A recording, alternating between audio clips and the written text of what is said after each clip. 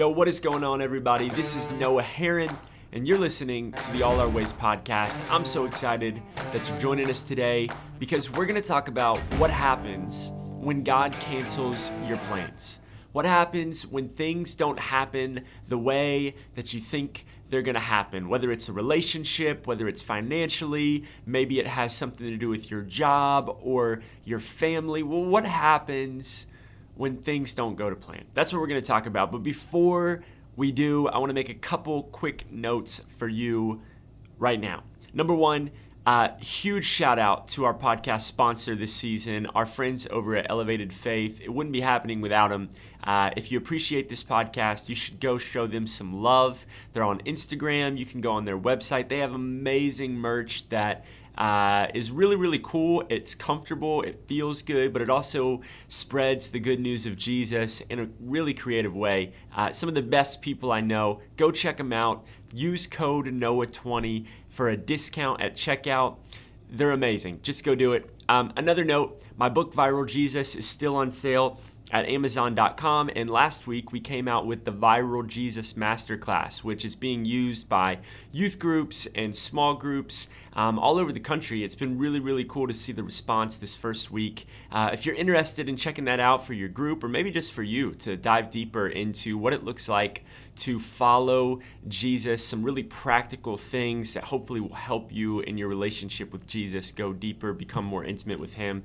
I think it could be really helpful. You can go check it out on my website, noahherron.org, and just click Viral Jesus Masterclass. So that's my little infomercial. And now we're going to jump into what it looks like when God cancels your plans. Thanks so much for listening to this podcast. Your support means the world, and I'm so excited that we get to do this together. So here we go. So a while back, Maddie and I, my wife Maddie and I, we had this amazing opportunity to take a trip to Hawaii. And it was a bucket list experience for both of us. We absolutely fell in love with Hawaii, the people, the food, the sights. It was incredible. You should go at some point. It only took about 24 hours for me to believe that I was Hawaiian. You know, I was saying aloha. I was doing the little hand gestures like sup, bro. Like I loved it.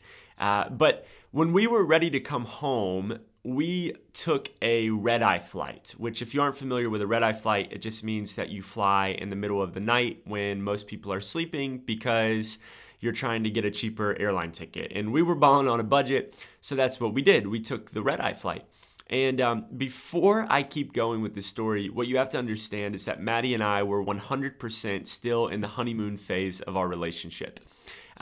We're praying that we'll always be in the honeymoon phase of our relationship, but maybe a better way to describe it would be we were in the phase of our relationship when I would sneak to the bathroom to do push-ups before we went to the pool so that I would get a little pump in and appear stronger than I was. That's the phase of the relationship that we were in. You guys acting like you don't know what I'm talking about. You know what I'm talking about. Don't act like you have never done that. Okay. All right. So we're in that phase. I've got Tic Tacs in my pocket, you know, all that. So we get on the plane for this red-eye flight. We turn on Avengers. We got our Snuggies on. She's cuddling with me. I'm like, this is incredible. One of our friends who was with us on the trip, he took a couple Benadryls so that he could sleep throughout the flight. And we get up in the air. Everything's going good. We're all about to fall asleep. We've been flying for maybe an hour or so. And the pilot comes on over the intercom and he says this. He says, excuse me, ladies and gentlemen, can I have your attention, please? We've got a little bit of a problem. Now, this is not what you want to hear on an airplane from your pilot, okay? And he keeps going. He goes, our weather radar has stopped working. Now, at this point, I am trying to be the tough guy. I'm like, Maddie, don't worry. If something happens, I got us. I passed my swim test at the YMCA on the first time when I was a kid. We're Gucci, right? I'm trying to calm her down. The pilot continues talking. He says protocol for something like this is we're supposed to land the plane at the nearest possible airport. And so the nearest possible airport for us right now, unfortunately, is the one we just took off from an hour back in the other direction. We're going to have to change our plans and go back to Honolulu. I am so sorry. At this time, the entire plane reacts negatively. I mean, there were tray tables being slammed into upright positions. People are very outwardly upset. Cuss words were being said by people. And, we were pretty upset too. I think everyone on the plane was upset except for our friend Trevor, who was, just hitting the REM cycle of his nap thanks to the Benadryls that he had taken when we took off. We were pretty upset because no one likes their plans to be canceled. No one likes it. No one likes it. We had taken off a certain amount of work. We thought we were going to be getting back home at a certain time on that day. We had plans that were canceled. Now, little did we know when we landed in Honolulu how amazing this canceled plan was going to be. They put us up in a 5-star hotel for the next 48 hours until we could get on a new flight. They gave us meal vouchers to cover all of our foods, and they gave us spending cash to spend in Honolulu. Like, it was actually a huge blessing in disguise, but the moment that our plans were canceled, it was pretty rough. We didn't respond very positively, right? I was thinking about this idea of canceled plans because I think that this is something that we all experience on a regular basis, canceled life plans. And a lot of times, I think God cancels our plans, right? Maybe he's not directly behind it, but I think that a lot of times God plays a part in canceling our plans. And in the moment, just like in the moment when our flight was canceled and had to turn around, at 2:00 in the morning, it kind of feels like God's ruining your life when your plans get canceled.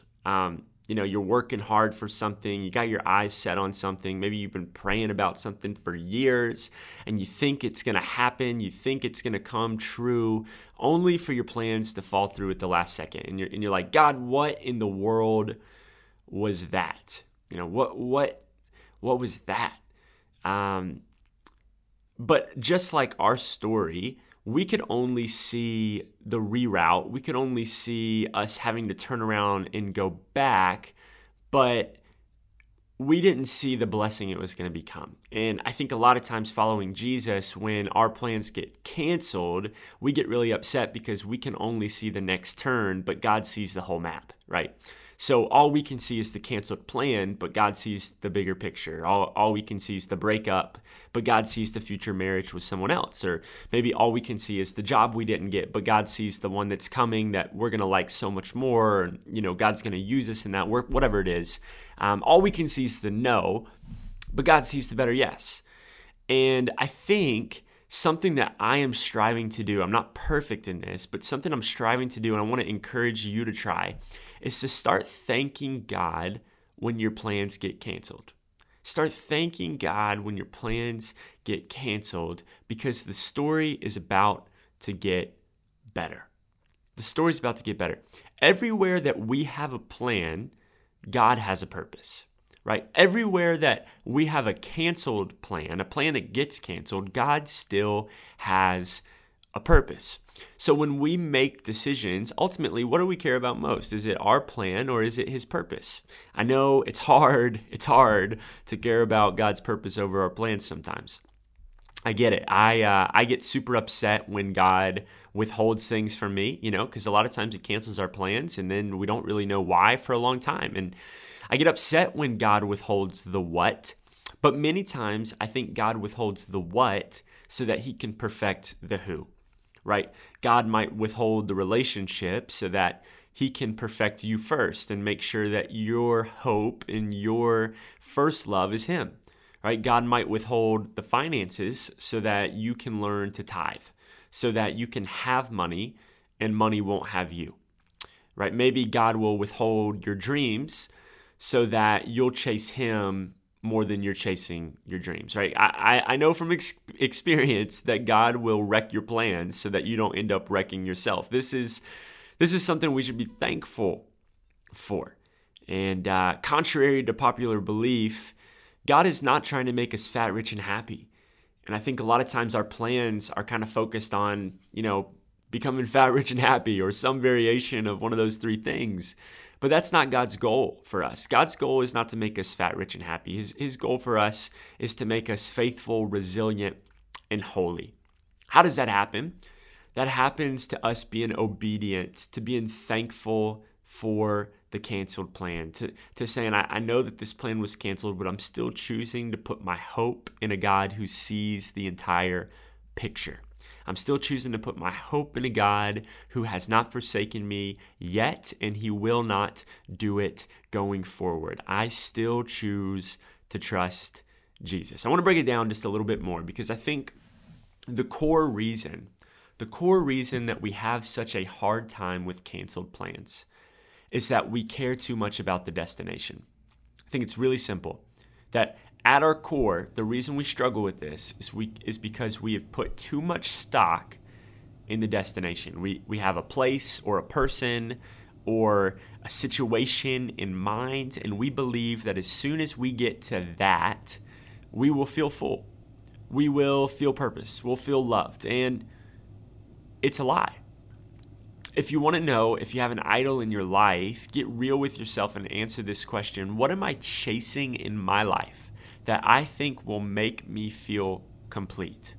What am I chasing in my life that I believe will make me feel complete? And if you answer that question by answering anything other than Jesus, then chances are you have some idols in your life and you'll have a really big, hard time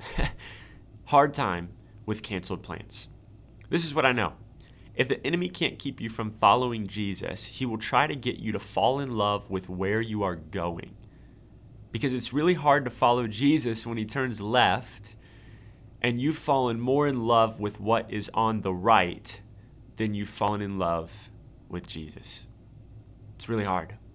You want to know why it was so easy for people in the Bible like Paul to constantly say yes when God canceled their plans?